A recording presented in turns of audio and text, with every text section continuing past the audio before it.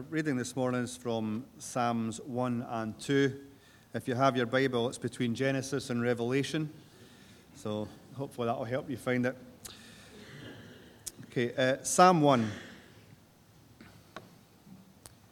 Blessed is the man who walks not in the counsel of the ungodly, nor stands in the path of sinners, nor sits in the seat of the scornful. But his delight is in the law of the Lord, and in his law he meditates day and night. He shall be like a tree planted by the rivers of water, that brings forth its fruit in its season, whose leaf also shall not wither, and whatever he does shall prosper. The ungodly are not so, but are like the chaff which the wind drives away. Therefore the ungodly shall not stand in the judgment, nor sinners in the congregation of the righteous. For the Lord knows the way of the righteous, but the way of the ungodly shall perish. Psalm 2. Why do the nations rage, and the people plot a vain thing? The king of the earth sets themselves against the rulers. The kings of the earth set themselves, and the rulers take counsel together against the Lord and against his anointed, saying, Let us break their bonds in pieces and cast away their cords from us. He who sits in the heavens shall laugh. The Lord shall hold them in derision. Then he shall speak to them in his wrath and distress them in his deep displeasure. Yet I have set my king on my holy hill of Zion. I will declare the decree the Lord has said to me. You are my son. Today I have begotten you. Ask of me, and I will give you the nations for your inheritance, and the ends of the earth for your possession. You shall break them with a rod of iron. You shall dash them to pieces like a potter's vessel. Now, therefore, be wise, O kings. Be instructed, you judges of the earth. Serve the Lord with fear, and rejoice with trembling. Kiss the Son, lest he be angry, and you perish in the way, when his wrath is kindled but a little. Blessed are those who put their trust in him. Amen. It's a pleasure for Lindsay and I and the girls to be here this morning. Thank you for asking us. Obviously, thank you, Ross. He's very much in our thoughts and prayers this week. Okay, I thought I'd maybe tell you a little bit about ourselves. We're trying to figure out about us down there, and we couldn't quite do it in the time that we had. So I'm Stuart, and this is Lindsay at the back there with our wee one. Our girls are Indy and Hiromi. Indy's 2 and Hiromi's 7 months, so we're tired all the time. What do we do? Well, we make a living from teaching health and well-being in schools. So we teach on things like self-harm, eating disorders, depression, anxiety, self-esteem, body image, all that kind of thing. We also talk about sex and STIs and pregnancy and regret and relationship difficulties, pornography. And we talk about legal highs and drugs and alcohol, bullying, kind of what you would get in a PSE class in school. Now, as Christians, we feel quite privileged to be in that position, to be able to talk about sex and things. We can't mention Jesus or really preach in any way, but we do have a great opportunity to what we would call instill kingdom values through that education, and challenge young people to really think about the decisions they make and to weigh up whether the temptations that are in front of them are really, really worth it. So that's how we kind of, our bread and butter, make a living. We live in Stenhousemuir. We've just moving into a new house at the moment as well. So we're busy at the moment. But what Lindsay and I are mostly passionate about and what we feel called to is to plant a community, a church community. Some people would call what we're doing pioneer ministry or a fresh expression. It's never language that we have used. But the church that we are planting this in February is called Scum of the Earth, which might sound very bizarre to you. But if you come along tonight, we'll be talking more about Scum of the Earth. There is a biblical basis for it. It's not just to try and be cool, although the name is meant to be appealing to people that Lindsay and I very much relate to in the alternative music, art, culture of the world and in Scotland. So that's what we have been busy with for the last few years, developing, and we're nervous and excited about what God might do through that ministry. We really believe with the people behind us that God is going to do something rather interesting. Another side issue is that with what we do with our health and wellbeing education, the Scottish School of Christian Mission asked if I would network for them and let people know about what they do. The Scottish School of Christian Mission, if you didn't know, was International Christian College, which was Glasgow Bible College, which was New College or whatever it was called, I don't know. So it's had many names, but it's basically the Bible College in Glasgow. And that was how I met Ross. I had emailed churches in North Lanarkshire, and Ross was interested in finding out more about the college and what it provided. So hopefully that will give you a bit more of an idea about Lindsay and I and how I got here this morning. Okay, so praying and trying to figure out what God would have me share with you this morning. I always pray and ask, what does God want to tell you? And it's usually something he wants to tell me as well. And so I found myself looking at Psalms 1 and 2. The reading I read from was from the New King James Version. I kind of go between the two. So what I hope to do this morning is go through it verse by verse, and it will only take about 3 or 4 hours. So hopefully you're all right with that. I didn't hear any, oh yay! So I'll keep it shorter than that. Don't be deceived. God cannot be mocked. And God does reward. That's my kind of loose title for this morning. So Psalm 1:1, blessed is the one who does not walk in step with the wicked, or stand in the way that sinners take, or sit in the company of mockers. What does blessed mean? Happy, good, in the right place before God, before your peers, or in your place in history. You're blessed. You are blessed in God's eyes. And not just in God's eyes, but factually you are blessed. You are more likely to be happy, secure, safe, peaceful. So blessed is the one who does not walk in the step of sinners. What does it mean to walk in the step of sinners, to step with the wicked, stand in the way of sinners, or sit in the company of mockers? Well, it speaks for itself.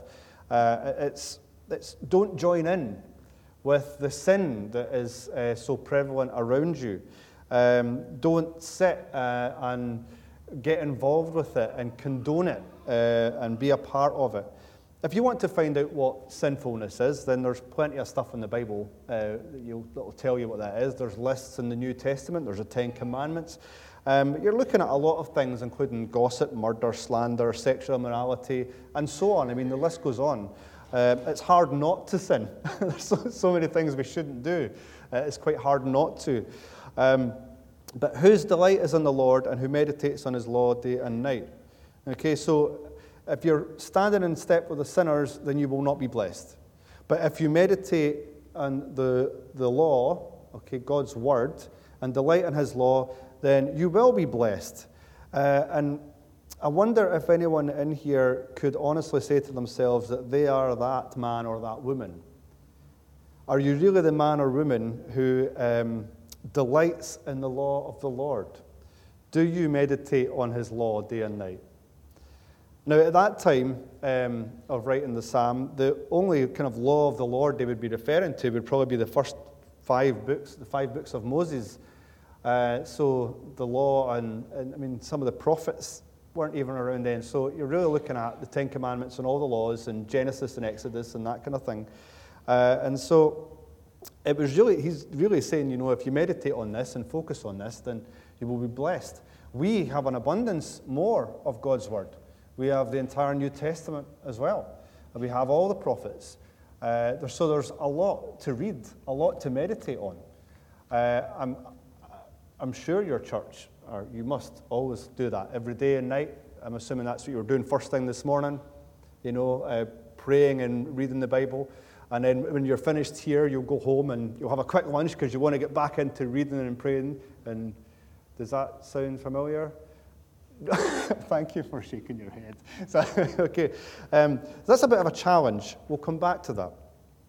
Now, it goes on to say that the person who does this is like a tree planted by streams of water, which yields its fruit in season and whose leaf does not wither.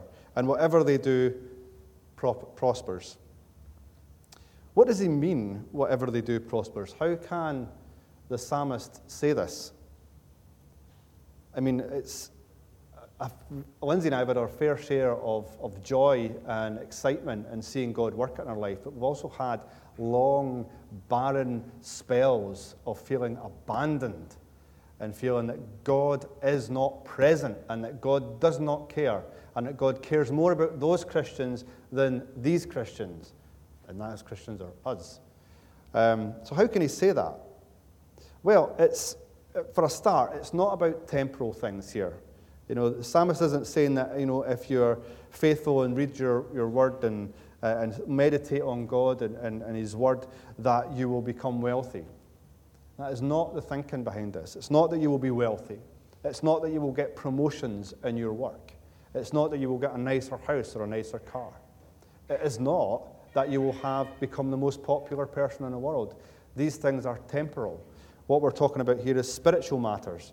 And if you're in a particularly cynical place this morning, and maybe you've had this before when someone says something similar, you've just got to trust God. You're kind of like, oh yeah, it's spiritual stuff, I really want to have a house. I really want to have things sorted. But, that's something that takes time to come to accept. And it takes faith to realize that being truly blessed is to have peace, to have a firm, strong relationship with God. But again, we'll come back to that.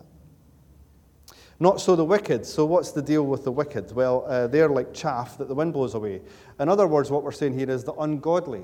So those lists of sins and all the things that are wrong, the wrongdoing, ignoring God, rejecting God, you become like chaff. So you may gain temporal things. You may have lots of friends. You may have lots of money. You may get promotions. But in the eyes of God and where it really matters, you are like chaff. All these things will wither and turn to rust and die, and you along with it. Nice, cheery message this morning, eh?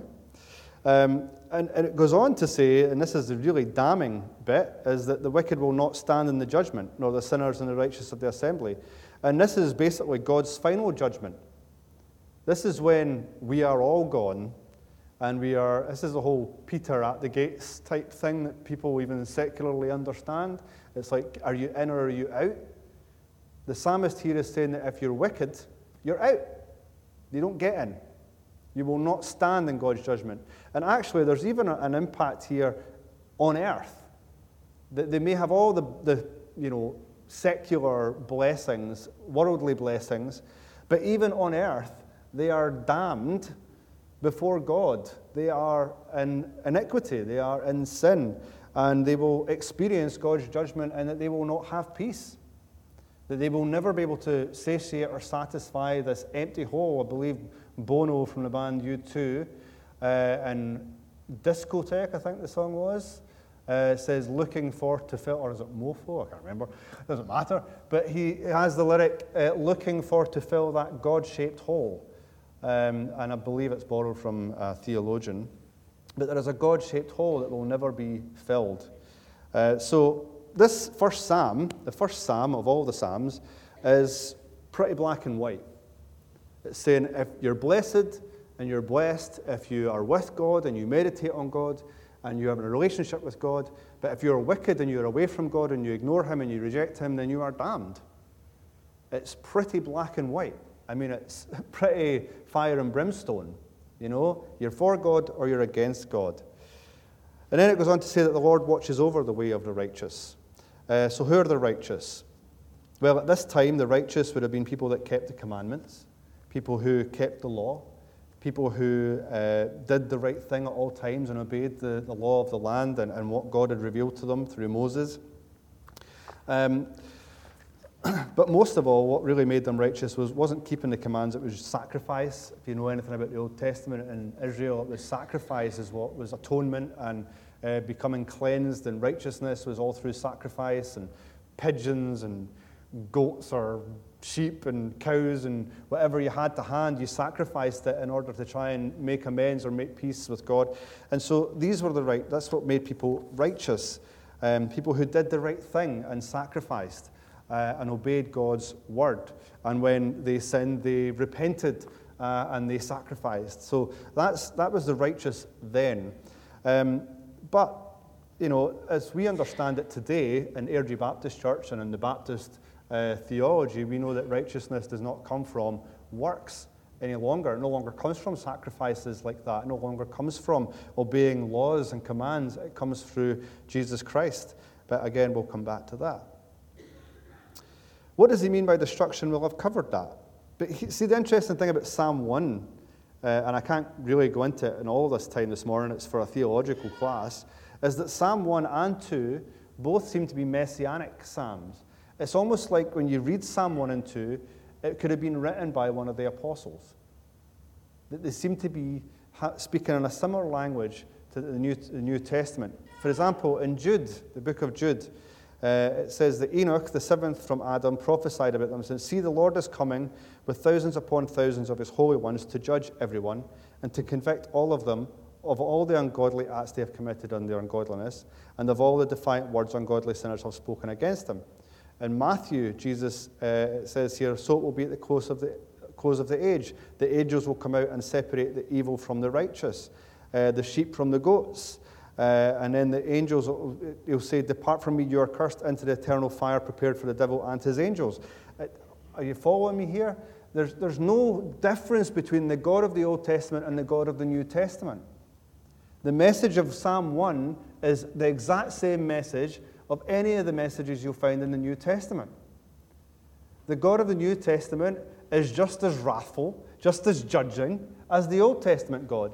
And the Old Testament God is just as compassionate, just as gracious, and just as merciful as the New Testament God, because it is the same God. Don't ignore the Old Testament. Don't ignore the Psalms. Don't ignore the passages about hell and damnation and hellfire and all these sort of things, because right there next to it you will find the grace and the mercy of God if you study and meditate on it day and night. If you focus on it, if you learn from it. Don't pick and choose. You'll find amazing things in the Old Testament. Right there in Psalm 1 is a psalm that could have been written by any of the apostles. Okay, do you walk in the way of the wicked? That's really the questions we're asking this morning, and you should be asking yourself. Do you walk in the way of the wicked? Well, you're in church, so obviously not. That's not true. Do you walk in the way of the wicked? Do you stand in the way sinners take? Do you sit in the company of scoffers? I'm a scoffer, by the way. I scoff at everything. I mean, Lindsay and I don't even have a TV license anymore because we don't watch the TV, because all we did was scoff at things all day. Like, look at them, I can't believe this. It was just bad for us. But what we're talking about here is, like, do you scoff, not just at other people, do you scoff at the things of God? Do you scoff at other Christians?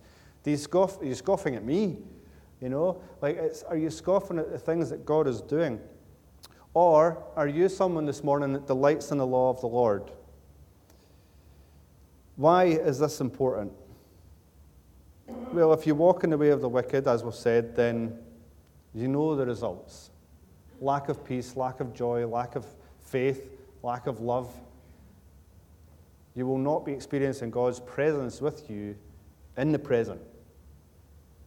And if you're not saved, through Jesus Christ and righteous through Christ, which we'll explain in a little bit, then your destiny is pretty bleak. In fact, it is wailing and gnashing of teeth, and it's a strange thing. People think, well, all Christians, they're trying to, there's people who have taken hold of Jesus today who are not Christian and said, oh, Jesus is a cool guy. He even had back in the 90s, a buddy Christ.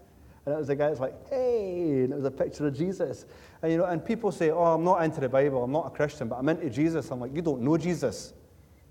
You're picking and choosing Jesus. You're saying that Jesus is this cool guy. Yeah, I'm fine with everybody. If you're not righteous, if you're not saved through faith, if you don't really know Jesus, then it's damnation, it's hell. And so this idea that Jesus is the nice guy, we need to remember that Jesus is the one that said wailing and gnashing of teeth. Jesus speaks more about hell than I think anyone else in the Bible. Maybe you can confirm that. But Jesus is the one that talks about it more. than any of them, than even Paul. And Paul, like, he's controversial, but Jesus is hell and angels and demons and Satan and talks about all that stuff. So it's important to ask yourself that question. Are you walking in step with the wicked? Or are you righteous? Are you meditating? Are you in a relationship with Jesus Christ? But we will come back to that. Lots of stuff to come back to. Okay, why do the nations conspire and peoples plot in vain? I don't know if you're anything like me, but I love a good conspiracy theory.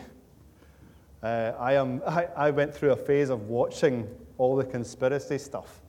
A guy called Alex Jones, who's a bit of a right-wing kind of Republican guy in the States, and he's very entertaining, but he's all about conspiracy and corruption, 9/11, 7/7, all these different things, the Bush elections, Donald Trump, even conspiracies here in the past, the Rothschilds, all that stuff, you know, the banks and the oil companies and all these things and all the corruption that's going on in the world. That fascinates me, that stuff. But I had to kind of, take a step back because you can become very paranoid very quickly and not trust anyone or anything. But right here in Psalm 2, there is something about conspiracy. Something about more than one person getting together with another person to conspire against God, to conspire against God's people. Now, again, at the time, if you know much about the history of Israel, you'll see they were always surrounded by enemies, and that even within Israel there were factions and there were infighting and people conspiring and going against the prophets and different things. And so maybe the psalmist was talking about that. But then again, I was saying that it's maybe a messianic psalm, that it's about Jesus, that it's prophetical in some way. Then it would be more likely that maybe they were talking about Jesus, the crucifixion, the Romans getting together with the Jews, the Sanhedrin meeting in secret, that kind of thing. Conspiracy against God. And then after Jesus was crucified and rose again, the Christians were chased everywhere, hiding in catacombs. They were burned in oil. People conspired against God and his people. Even Paul, the apostle, said himself that he was part of the conspiracy, that he sought to seek out Christians, to imprison them, to have them killed. So then if you even look at it, has anyone ever heard of the book Jesus Freaks, Book of Martyrs? There were a band called DC Talk. They were huge. They were a Christian band. And there's a book called Jesus Freaks, and I think they've done others still. And it is an encouraging book.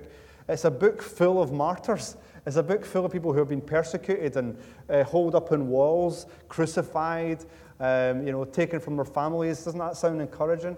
But it is a book full of Christians who have been persecuted, where people have conspired against God and his people. Psalm 2 is something that refers to all time. The nations do conspire. People do conspire against God and his people. I think even if you were to open your eyes and you see around you, you will see that Christianity is very unpopular. Christians are unpopular today. We are bigots. We are homophobes. We destroy parties. We're boring. We're this, we're that. We're accused of a lot of things. Just spend half an hour on Facebook. Post something about Jesus on Facebook and see what happens. Perhaps there is an actual conspiracy, or maybe people aren't realizing what's going on, that they're actually picking on Christ. They're picking on his message, on God. So Psalm 2, I believe, refers to our present time in Airdrie, this morning, and the experiences that you have today, this week, and in the rest of your life. But here's the thing about God in response to this. He laughs. He laughs. Laughs at these people.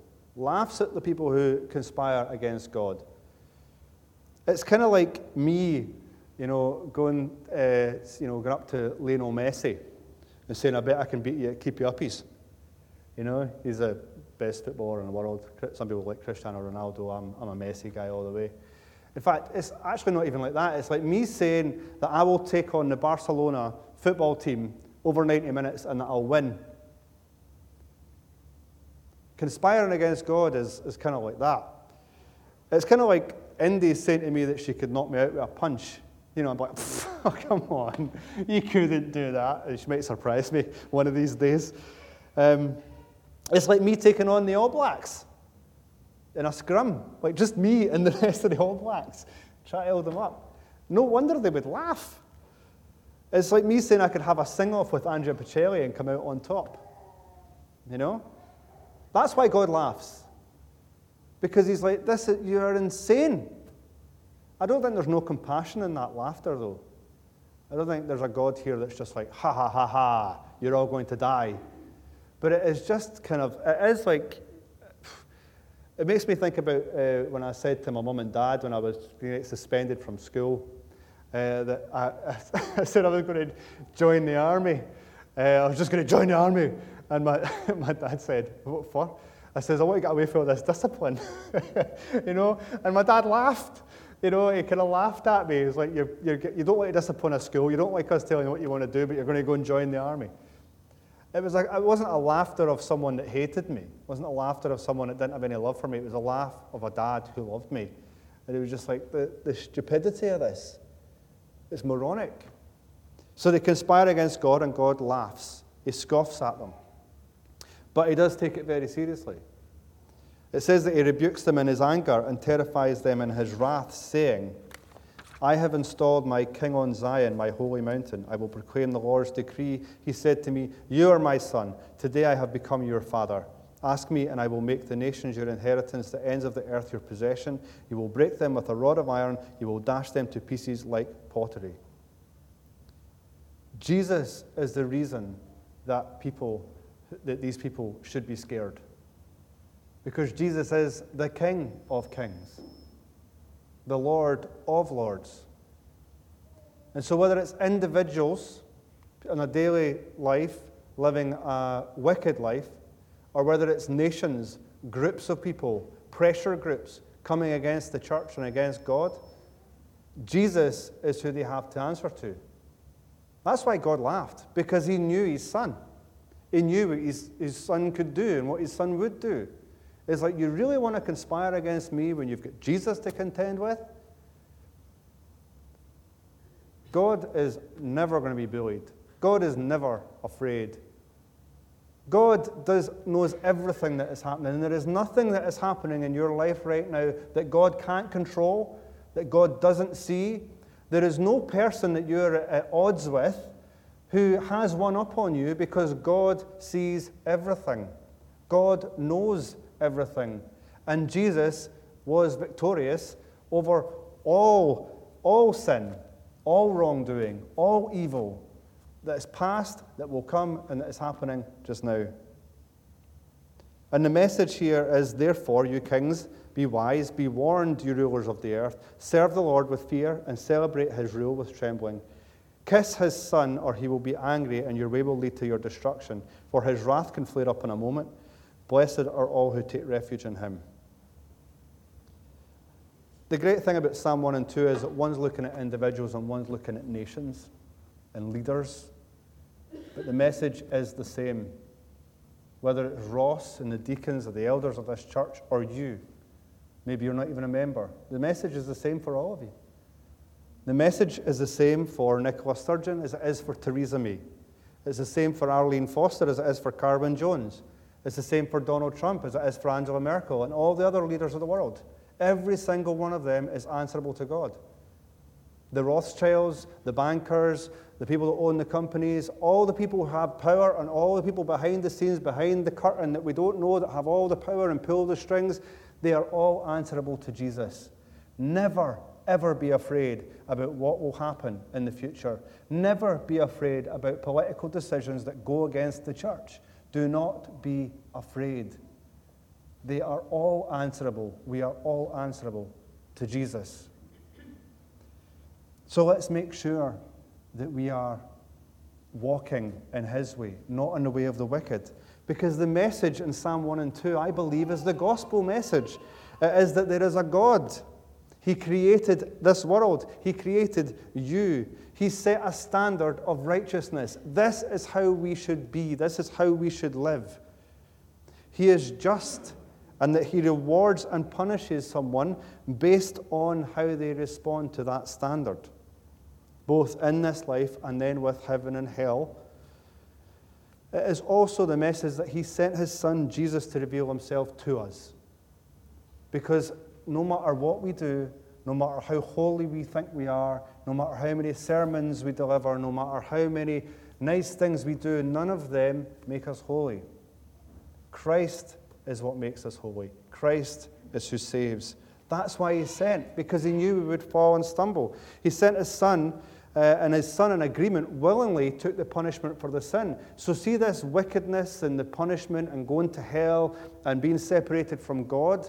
We don't have to fear that any longer if we put our faith in Jesus Christ every single day. I don't believe you have to do it every single day to be saved. I believe that once you have given your life to Christ and you invited the Holy Spirit in, then you are saved. You are redeemed. You are brought into relationship with God. How many of you who have children would get rid of them when they do the wrong thing or reject you? I don't think many people would. When you give your life to Christ, he saves you. He loves you. You are his child. You are his son. You are his daughter. And you can be made righteous through Christ. And the great thing as well is that he rose again. When Jesus was crucified, murdered, died, he rose again 3 days later, so that hell and damnation, or just permanent death, would be overcome, so that we could live for eternity with him in a far better place than the one we're in now. That's pretty amazing. That's the righteous point I was going to make earlier. In the Old Testament, you had to obey laws. You had to make sacrifices in order to be righteous. Christ came and brought a new law, fulfilled the law, and said, through faith in me, you are made righteous. People have an issue with that, because I think people have this idea that people just get saved and then just do what they want and don't care. And sometimes people do, but I would always question their salvation in the first place. You know, oh, I'm saved, I'll just go and do what I want. Really? You're saved? I doubt it. If you just continue to do it in your own way and not care.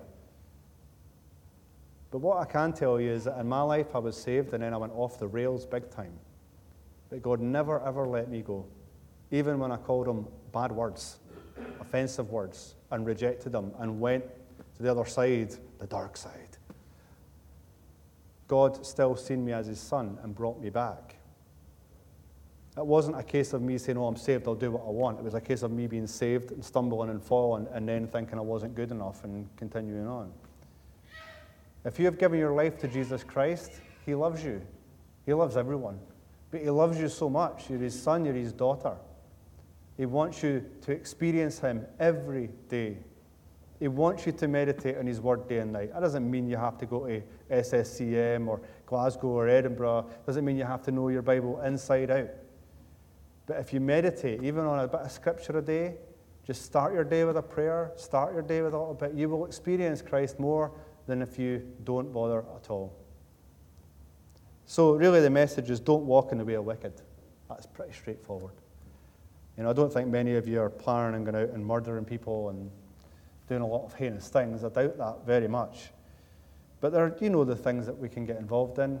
Gossip, it is, say the word, it's one of the biggest enemies of the church. You know, it's one that's often overlooked. We all know we shouldn't do it, but you know, it's wicked. Gossip, talking about people, that kind of thing. So, you know, identify those things that you know are just, you shouldn't be doing. Because if you get rid of that stuff and focus on getting rid of that stuff, any addictions you might have, any secret sins, you know, deal with them. Because when you get rid of them and when you meditate on Christ, then you're like that tree in the water that grows and flourishes. But I know from experience that when I don't deal with sin and that when I'm not walking with Jesus, I become like chaff, dry, arid, feeling useless, feeling alone, feeling empty. So the message, don't walk in the way of the wicked. Draw near to Christ. Be close to Christ. And the more time you spend with Jesus, the more righteous you will want to be. You know, imagine, I like to imagine Jesus when I'm praying, sitting with me. I don't know what he looks like. Sometimes it's like, Jim Caviezel from The Passion. Sometimes it's the guy for the BBC one, you know, that used to be in The Detectives. You know, and sometimes it's some Middle Eastern guy that I don't really know. But I have this image, and whatever the image is, he's a beautiful man, a beautiful person, someone that just gives out love and passion and care, but he's a stern man. He's someone that I respect. You know, get that image in your head of Jesus. think about him, the more you think about Jesus, the more you imagine him, the more you pray and realize that he's right there with you, the more you will want to be like him, the more righteous you will want to be. It won't seem so alien. It won't be like, oh Lord, I'm speaking to the first cause, the intelligent designer, some strange being. You're talking to a person that died for you. And the more time you spend with Jesus, the more comforted you will want to be, and you will be. The more time you spend with Jesus, the more things in life will either make more sense or perhaps be just bearable. You might be in a stage just now where you're thinking, yeah, whatever. What does that young man know? Like, I'm grieving, or I'm this, or I'm that, or I've just been diagnosed with this, or my child's an addict, or whatever it is. I'm not speaking to your point of view of, well, if you just pray and have faith, then you'll be happy. That's not what I'm saying. But it's at times like that, if you feel you can't relate to what I'm saying just now, that you'll be more comforted, that's when you have to rely on each other. That's when God becomes you. That's when you're God to each other, when you're Jesus to each other. So please don't think I would cast judgment on anyone who's sitting thinking, oh, whatever, I draw close to Jesus and it'll be all right. I know from experience that it doesn't feel like that. But rely on each other until you do get that breakthrough with Christ. God is in control, always in control. No one gets away with anything. I want to finish by reading from Galatians 6, 7 to 10. Do not be deceived. God cannot be mocked. A man reaps what he sows. Whoever sows to please their flesh, from their flesh will reap destruction. Whoever sows to please the Spirit, from the Spirit will reap eternal life. Let us not become weary in doing good, for at the proper time we will reap a harvest if we do not give up. Therefore, as we have opportunity, let us do good to all people, especially to those who belong to the family of believers. And can I just say that it's amazing and really cool that when the children left, your congregation shrunk quite significantly. You're in a great position to have a church that diminishes as the children in Sunday school go out. That's incredible. So I encourage you to continue your growth, not just in numbers, but in health. Continue to take care of each other and to know that God has got his eye on you guys, that he loves Airdrie Baptist Church, and he's got a call for each and every one of you. Tonight I'm going to be looking at, what does God want you to do? I have the answer, by the way, but it's in the Bible. We're going to be looking at, what does God want you to do? What is God asking you to do? Whether you're 8 or 80, what does God want you to do? We heard a little bit about it this morning. We'll explore it a little bit more tonight. So I look forward to seeing some of you this evening. That was Hiromi, the alarm finished. You've been going on too long. Thank you.